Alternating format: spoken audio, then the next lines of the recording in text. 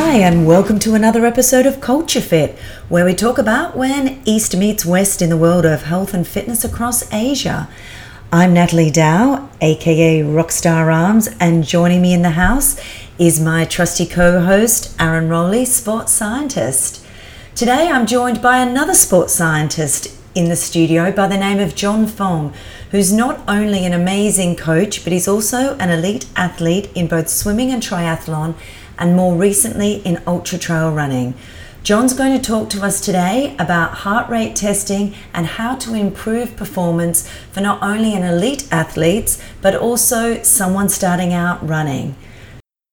Welcome to the show, John. So why don't you give us a quick intro, an overview of who you are and what you've done. All right. Thanks for having me here. I'm from Singapore. And my background is I used to swim as an elite swimmer, long distance swimmer for Singapore, till the age of about 15, and I got bored of swimming 15 Ks a day, every day. So did my first triathlon with my dad and got hooked ever since. So I moved into competitive triathlon and racing as an elite athlete on the Olympic distance ITU circuit for, I think about 10 years plus. Retired a bit after the 10-year period and went into sports science and became a sports scientist.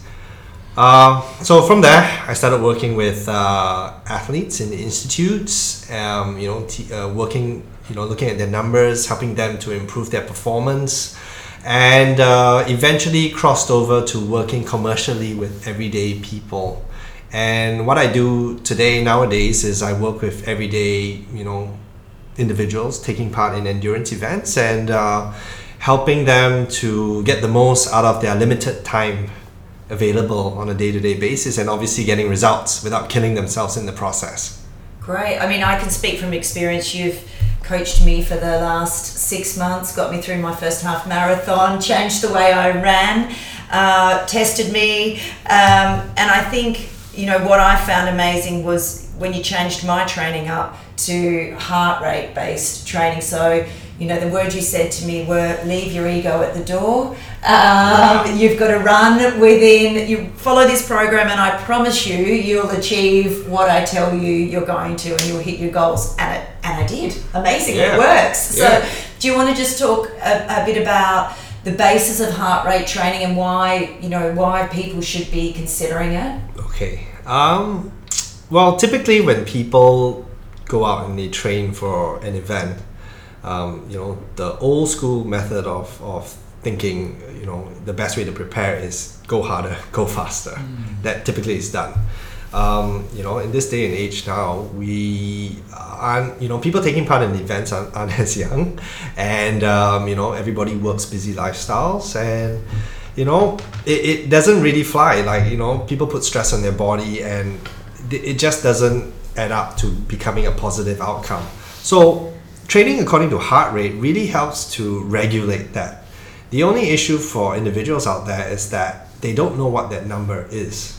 And I think that's the biggest problem. So, from what you couldn't just use one of these online calculations and say, okay, I'm 44. 220 minus your age times a certain percentage. Carbonium formula, whatever. Yeah. So you're not really accurate. I mean, for me, I've done this for 12 over years. I've tested thousands of athletes, and what I found is that everybody has a different heart size. So, I've got guys that I've tested with a maximum heart rate of 219, and I've had athletes come in that I've tested with that have a maximum heart rate of like 143. So if you do 220 minus your age, you're just going to end up with this number that just does not, it's not possible for you to hit if you're on one end or the other end of the spectrum. And that's a lot of people actually. So how are you testing them, John, to get their heart rate zone, training zone? Well, the best part about the testing is that we're testing them as it is. So we do, at Morph Performance, we do lactate threshold testing. And what that does is essentially we look at the body's physiological response at different levels of intensity. So in terms of when they push, it really depends on what heart rate range they have while they're pushing, right? And while we look at the heart rate measurement, we also look at how the body is responding. And when you put the two together, you can actually pair up at, like, say, an effort level of 7 out of 10, what is the corresponding heart rate based on that? And you can look at how the body responds accordingly. So someone like Nat, who's slightly more resilient than the rest of us, maybe her lactic acid is quite high, but because her tolerance level, mentally she's strong, she can able to operate. Her intensity level is like a 5 or something. Yeah, so, and I'm pretty sure if Nat had tested with me when she first started, probably, or even, you know, if you had once you swap to doing more higher intensity stuff, it would generally be higher. But given that you did the base training and you trained your body to manage that accumulation of lactic acid, right, those numbers will eventually come down. And that's essentially what we use heart rate training for. When we do the test, we look at the body's ability to use these energy systems and obviously to manage the lactic acid accumulation, which is what fatigues the muscles, right? And that sweet spot differs from person to person. So if I ask Nat without testing her, what is her lactic clearance zone? If I ask you what your lactic clearance zone, we're all different. But if we don't test, we don't know. We're just guessing, right? And then, John, if you test someone and then you've determined what that zone is, how often do they need to retest? Because it would change, right? Yeah. Like as they're getting fitter or less fitter? Or... Exactly. So the first round of testing really is your baseline, getting your baseline numbers, and it's really looking at what we have to work with. So if your result is not good, you're definitely going to come and see me very soon, because the body makes the biggest adaptations in the beginning if your result isn't great. Yeah. If your result comes up as decent and good, then you know you're obviously on the right track. So the next time to do a retesting, to recalibrate, would be a lot longer. So if a result wasn't as good, we usually give about 8 to 10 weeks before the next retest. Anything less than that would be too soon. So you wouldn't have enough time for the body to adapt, to learn and train that process. So 8 weeks over time has shown to be ideal, right? If someone didn't have a very favorable result in baseline testing. For individuals that are already pretty well trained and they are showing good results, then we usually retest anywhere between 4 to 6 months. Yeah. And you mentioned at the beginning, this isn't necessarily for elite athletes. This is for anyone, right? Yeah. Anyone who is wanting to run their first 10Ks, their first half marathon, their first marathon, or has done a couple of runs and wants to improve. So really, it's empowering people with a knowledge and a way to train that's much more educated and focused than just going out for a run and thinking I've got to run my guts out as fast as I can and killing yourself and actually not improving along the way. I mean, it's really about optimizing the training and making it very clear and concise. I mean, for me as an endurance coach, it's very easy for me to control, or not say control, but to obviously guide my athletes to training because we peg it to zones. So if I say today you're doing 30 minutes in zone 2, then you know what zone 2 is. We're not guessing. A big part of the test as well that what we use, and I use this to teach, is that while we're testing at each stage, I will actually ask the athlete on a scale of 1 to 10, how would they rate their perceived effort? And what's very interesting is that you see the people that train, they have a history of training hard and fast. They obviously push themselves in training. They're conditioned to hurt. And from a perceived effort, what feels easy to them, actually, when we see the results from the test, from each measurement, is that physiologically their bodies are stressed. They are producing higher levels. And the flip side, people that train easy all the time, what feels hard is actually still easy. So it's really about finding that sweet spot in between and conditioning them to understand what zones they're in. And that's why heart rate, you shouldn't be a slave to it. I know a lot of people don't want to be a slave to the numbers, but it's a great tool to train yourself to be in sync with your body, so that when you start to race, you don't have to rely on that number solely. You know what zone you're in, you know what gear you're racing with, kind of thing. And that's how the elites race. They don't look at their heart rate while they're racing because they're so in tune with their body already. And this is something that I think anybody that's looking to become aerobically fitter or aerobically conditioned, they need to start with that. They need to get in sync and in tune with their body. And heart rate is the best way to use those numbers and to guide themselves, to being better and more efficient.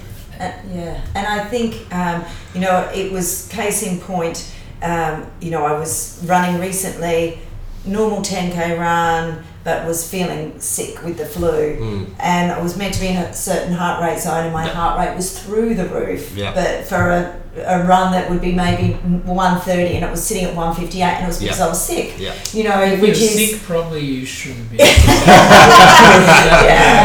And then the other thing I really loved personally about the training, and this is going on to your programs now because you do those also, is it was not about I need to go out today and I have to run 10Ks in 45 minutes. It's I need to go and do a 45-minute run in this heart rate zone. So it really changed the way that you thought about running, rather than I've got to be this fast on this kilometre. It's listening to your body, which I think changed my life. You run stress free. So for normal people that aren't like Nat, like people that are just starting out, or the average sort of person, if they come and see you, so they get tested. I've seen people get tested. It looks pretty advanced, the things that you're doing. And so from there, you also give them a program. Is it hard for people to follow their heart rate or to follow your program? Like, is it complicated? Can a normal person with no background in exercise? It's not difficult. It's not difficult because of how we present the information. I think the first step is really about, and this is, the values that, with More Performance and me, how I work, it's really about empowering and educating people out there. I think that, a lot of times people just they get on the program, they do it blindly, and they don't really understand what they're getting out of it. And a large part of what we do with testing is really to educate the client that's doing the test on why this is their result, this is what they need to do, and this is how they're going to benefit from doing it. So when they go out and they train, they're actually training with a purpose. They're not just training blindly.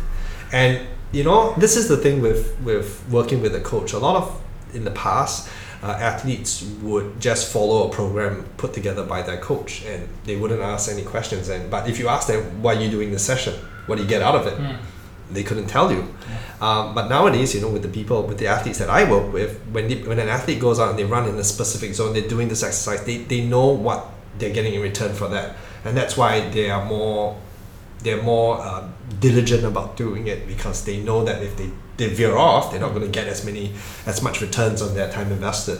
And proof is in the pudding with the people that you're coaching at all different levels, with the results that they're getting with their goal races. They're overperforming on what you set them. I mean, for me, I've been doing this a long time, and one of the things that I try to do is I try to hack training and really for the busy individual, but again, it's just for the everyday person that just wants to achieve. And it could be this person is trying to run their first marathon, this person is trying to finish a 5-day Racing the Planet event in the Sahara Desert, or it could be someone that's doing Ironman. I mean, end of the day, everybody has different goals. Some people want to qualify for Kona. The application is still the same. It's just the certain specifics that we change that to suit them, be what their goals are. But end of the day, everybody still needs to achieve these two primary components in their development as athletes. One is to become aerobically efficient, and second is to get stronger and build what we call their strength endurance. If they can develop these two, the foundation to then make bigger gains, it's much, much, much better, if they have that established. So aerobic efficiency is essentially tagged to training with your heart rate zones, because that's what builds an efficient engine, and again, if you can be fit, but if you don't have an efficient engine, you're not going to get very far. So it's really about maximizing how the wheels and cogs are turning, under the hood, and again, it's just not about being fit, it's really about being healthy as well. I mean, that's one of the main factors that why we apply science to training is really, that you really want to manage stress, you want to maximize your gains. Doing that. If you're spending time to go for an hour run, you want to make sure that that's well spent. Yes, exactly, rather than just running aimlessly. And it's like what you said, where you're not well, your heart rate's elevated, Probably should be in bed. And exercising. Well, depends on the severity of it, but again, a lot of times people don't feel too great. They know they need to get their workout done. So what comes to mind? They will get on there and they will hit. They just run hard to get through their 5Ks, for example. Again, what happens in that scenario is that the body obviously is already, there's something coming around, right? The heart rate shows it, but because they choose to ignore it and they just go hard just to finish that workout, they overreach. And what happens is that the body goes into a stress state. And what happens the next day when you wake up, you've got a scratchy throat and everything else. Gets worse. Yeah. And sleep can do that too, right? So sleep can elevate your heart rate when you're running. There's stress, lack of sleep, stress, sick. Climate can raise it as well. Like, training in Singapore, your heart rate naturally is going to be elevated due to cardiac drift, which is essentially your blood thickening in terms of the climate. When you go to somewhere a lot cooler, your heart rate's lower. That's why it's easier to run, quicker overseas. And John, if you have people that come in and you're focused on the heart rate training to improve the energy system usage, what about the biomechanical aspect of the running? Do you work with them on running form? Yeah, stuff. Running form. Yeah, I do. It's from what I keep hearing more and more. Running is far more complicated than anyone sort of gives it credit. We all actually should be having a running coach, probably. Well, there are two sides to it. There are people that overdo it, and then there are people that just don't do it at all. So I think somewhere in the middle is typically best. What I do is usually when people work with me, I mean, I've had biomechanical training. I worked as a biomechanist as well, so I am experienced in looking and watching how people run, and that's actually what I do. Usually, when I go out and I'm doing my training sessions, I would observe people and how they would run, and that's a great way for me, I guess, to sort of reinforce, okay, this is how we're going to help this person. Although I don't speak to them, I sort of do it in my head, and. Running economically is important. A lot of times people just work a lot harder than they need to, and because they're not economically efficient, they just use up more energy. And if they use up more energy, they need to take on more gels, they need to take on more fuel, and that again stresses your gut if you're doing a long distance race. I work with ultra marathoners, and these guys are going for like hours, right? And it's so important that they are efficient and they are economical as well. Because again, right, how do you expect to run for hours if you're not efficient? So these are things that we do try to fix as well. So nothing is more important than the other, but I think sometimes you can't fix all things at once. So what I try to do is that when I work with an athlete, I try to assess obviously what is, I try to prioritize and see what is most important to fix first. And then decide based on that, how do we help? What are the next steps in terms of their development pathway to become better and to go further. And then you also do another test. You do a fuel efficiency test, which for people who haven't done it or seen it is you wear a mask on your... Look like Darth Vader. Yeah, a bit Darth Vader-ish, and then he puts you on the treadmill and makes you run with this mask on and tells you to relax and breathe. But it's a really amazing test. So fuel efficiency testing essentially looks at how the body utilizes fat versus carbohydrate as fuel at different intensities. So what happens is that we start slower and we look at how your body processes its fuel, and then we get you progressively running harder, and then we look at how that changes. And while we're doing that, we're measuring heart rate as well, so that we can pinpoint exactly what that range is to train that ability, to become better at fat burning. So why burn fat better? I mean, fat's a better source of fuel. It's the best source of fuel. And and again, if you can burn fat, you get leaner, you get lighter, you're gonna run quicker. So why not? So there are a lot. I mean, that's just a few of the benefits, but there's obviously a lot more, benefits that come with that. So from the test, once you work out what their predominant energy source is, they can alter that through training and through diet as well, I understand? The human body is actually not as smart as we think it is. It essentially learns what you show it, and if you don't show it the right stimulations, or not simulations, but the right activities to stimulate or to train those abilities, it will not learn it. And that's what people are kind of doing wrong. They're just training hard, so they're training the wrong system. They and they're not eating right, so the body's in the wrong state to make that, to learn and to get the benefits. So what we try to do is really to adjust, not just in training but pre-training as well, to get them to really look entirely at the whole start to finish process, and through that really program the body to work for them rather than against them.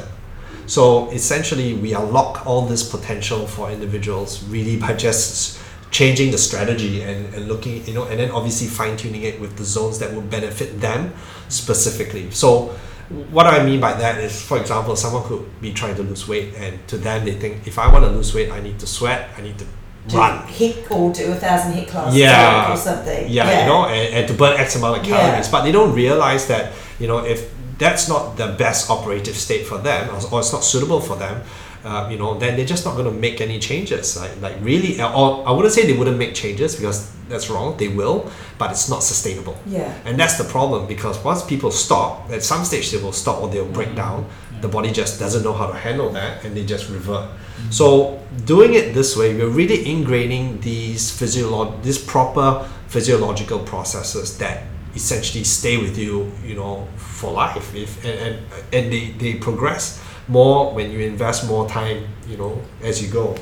It locks it in. So what you're saying is, if someone wants to lose weight, they should go to you, find out what that get number, the test, and then you can help them lose it in the most efficient way possible. Oh yeah, exactly. Like I've had guys like clients lose like 50 kilos. I mean, these are obviously bigger clients, but lose 50 kilos from just eating better, right, and walking. Yes. But they think that they need to be running, but they don't need to be running. Yeah, exactly. Yeah. And you know what it is? It's manageable. And that's the key. That's such a key word. It's manageable for individuals like that, because end of the day, if it's hard and you're suffering, it's not sustainable. Yeah. So and again, nothing comes easy, and it's all about, it's like investing. You need to invest wisely, and if you do it right, later on it'll start to work for you, meaning that you can indulge, you can enjoy, have a couple of beers and not pay the price for having it, because why? You're better fat adapted. You've trained yourself and you've taught your body to manage that process much better than if you didn't. Say it's okay to have a couple of beers. Yeah, he did. Oh. If you're fat adapted, you don't pay the price. Yeah. I mean, we did one of our podcasts a couple of weeks ago on intermittent fasting and ketosis, and I spoke about the Maffetone test, because that was a 2-week test that really can change fat burning immediately, really, right? I mean, and you've met them. I've met Phil Maffetone, and we got talking, and the people that Phil works with, I also work in partnership with as well, the nutritionists and stuff, and it's just amazing. I started doing what I do because of him. So it was kind of funny when I met him. I was all like nervous and it's like a little, what I mean? It's like your childhood. Your childhood like hero kind of thing, right? But it was great, and I think he is such an amazing guy, because he could see this like in the 1980s. He already started talking about heart rate training. He started talking about the metabolic system, and the key thing, again, we share the same message. It's about managing stress. And it's not about, you can't operate at a high intensity forever and expect to get gains. But unless you're not. Yeah. No, and interestingly, we spoke before we started the podcast. You had someone that came in this week that was a CrossFitter, so not an endurance athlete, but you use the heart rate tests for a different purpose for her. Yeah, so it can also be applied to different type of sports. Team sports as well, and again, with any sport, I think it's important. Like for her, the CrossFitter particularly, it was more to know what range to operate in optimally, when they are competing. So they don't compete on an aerobic level; they compete more on an anaerobic level. But still, there is a range that is optimal before they overcook themselves. So it's really about finding out what that range is, and so that they can sort of tweak their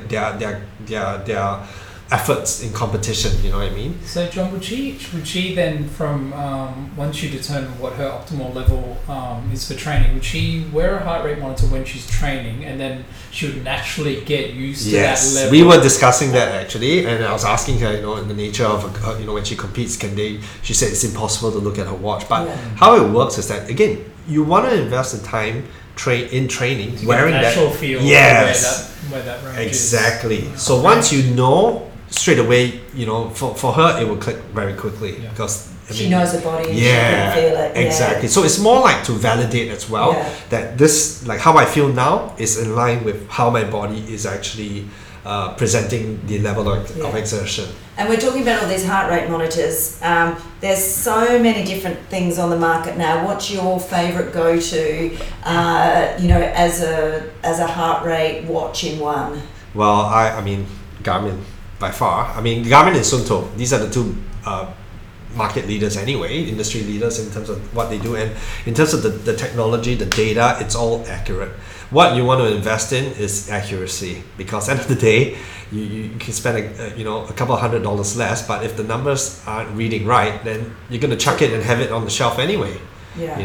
So Garmin or Suunto. Yeah, Garmin. And you don't need people don't need this. I know the straps are great, but if you don't want to wear a strap, how is the wrist heart rate reader? Optical is it's, I would say, compared to the chest transmitter is far more accurate. Yes. Optical tends to be a little bit more iffy, especially it's slower to react, isn't it? Well, not just that. It's the performance of how the measurements, like heart rate, is being tracked. The accuracy of it is pegged actually. There were some studies done to skin. I mean, it reads it through skin temperature, and that's affected by the climate that you're in. So if you go out and do a run in that's like single digits, right? Your readings will be all over the shop, because the skin, it can't read properly, right? So again, why use a heart rate monitor if you're not going to get the right data? In that situation. So even though a lot of my athletes have the option to use optical, they all end up getting a chest strap anyway, because again, if you're going to be doing the training, you want to be doing it right, and you want to be getting that accurate information. Otherwise, you're just wasting your time. I didn't know it was reading from the temperature of the skin. I thought it was like flashing through or something. It's affected by that. Could you, Mr. Technology? Apple, come on, seriously. But on the side of why I would say Garmin and Suunto, it's really because these two companies have really invested a lot into the data that they collect. Like a heart rate device, the ones that they have are very, very powerful tools, and this is where with my training system, we integrate with the devices, we make it, and the next step for us is really analyzing and presenting and trending that data to show how an athlete is actually performing, and to look at basically their performance versus how they're being loaded in training. So if someone is not built to handle X amount of load, then those metrics will show itself in the trend, right? And then we adjust the program in accordance to that. And this is all done through your new app, is that right? As well? We're still working on we've already done the collection, we've done the display of the data, we've already just released the analytics of it. So the next step is now, how do we screen all the athletes that we have on this training system, right, effectively? And then the next step after that is how do we adjust, how do we build a way that which we can adjust the training programs on a day-to-day basis as well. Wow, that's really So every day, based on how you're reacting, based obviously on the trend, right? So we have a certain time frame that it will track and trend you. It will be able to sort of adjust accordingly, and that's the future of what we'll work on. Wow, that's amazing. And we've talked about all the people you're training, but what's next for you? Got a full next year, because my development work has kind of slowed down, and we've achieved all the development and technology milestones that we wanted to. I can now invest a bit more time getting back into racing again. Well, not to win, but to just take part in events. I've actually moved into trail running for a while now. I've done Ultra Trail Australia for 2 years running. First year I did it, I finished it the 50 Ks in the Blue Mountains in 7 hours. Last year I did it in 6 hours. My goal for this 2018 is to finish it in under 5 hours 30 minutes, which would place me in the top 20. Wow. In Australia. I mean, in that international field. So that's a goal of mine. I'm doing a few races. I'm doing the Cordillera Mountain Ultra, which is also a 50 in the mountains, Cordillera Mountains in Philippines. We're doing Ultra Trail Australia. I'll do Vietnam. Yeah, I'll do Vietnam Mountain Marathon, and I'll also do Gold Coast Marathon.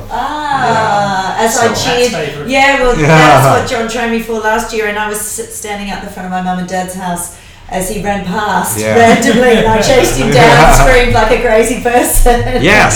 So those races, and our team of athletes is the community of athletes that we have under Morph Performance is growing, and like Ultra Trail Australia, we've got like about 30 over athletes from Singapore going up, and taking part in that. I think Gold Coast Marathon, we're going to have a lot of I think similar numbers, I think, heading up to take part. So it's great to see the community grow. And your athletes that you're training, they don't have to be based in Singapore, right? So this can be a program that's done anywhere in the world. If they want to follow one of your programs, you'll develop one for them. I have athletes in South Africa, US, Canada, and so we can manage an athlete's development anywhere in the world. And as we're talking about running, what are your favorite shoes to wear?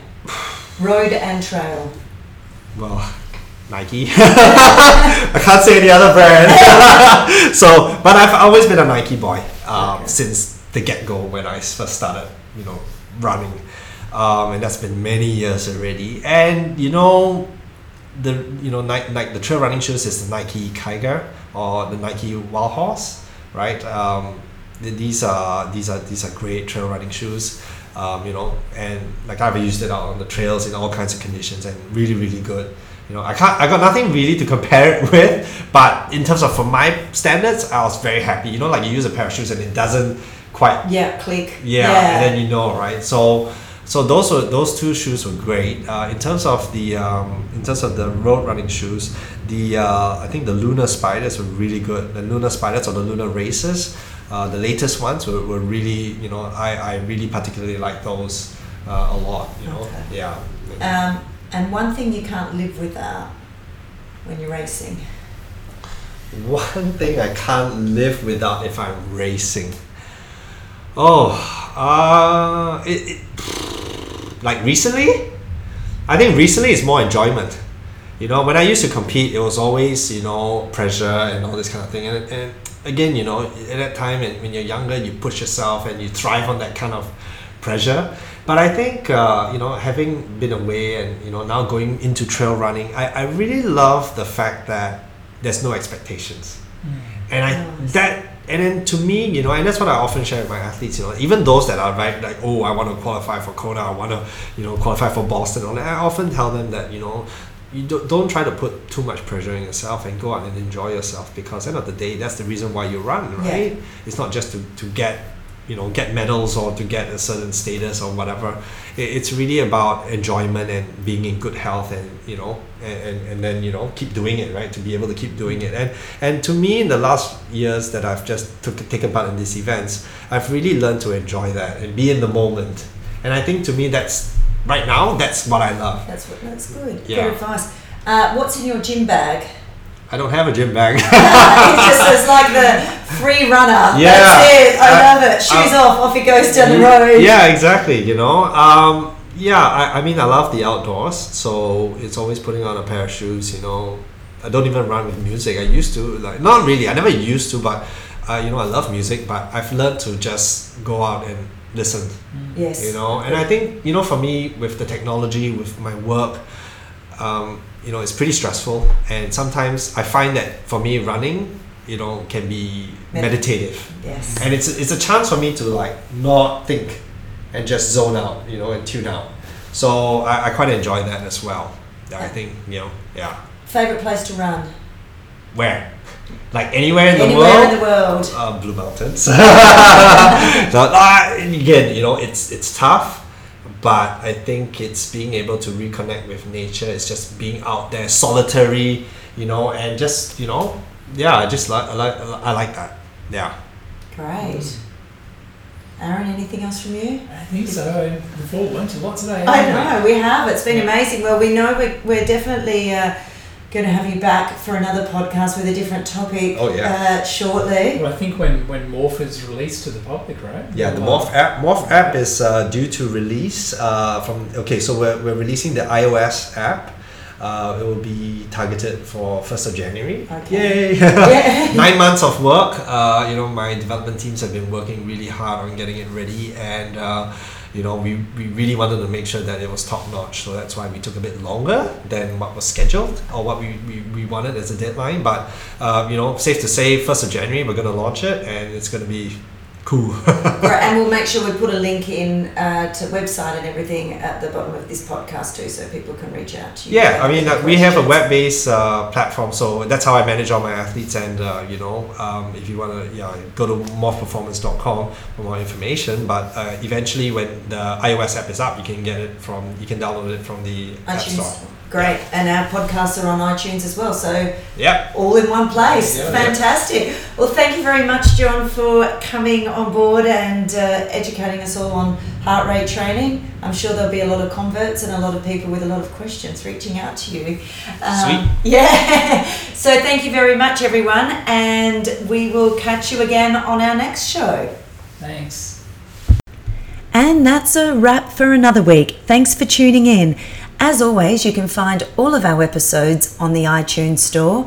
You can also find them at the website www.thedailyescape.com. Follow us on Instagram at RockstarArms or at The D-Escape, Facebook, The Daily Escape, and of course Twitter at RockstarArms. Have a great week, everyone, and remember, be amazing and stay healthy and happy.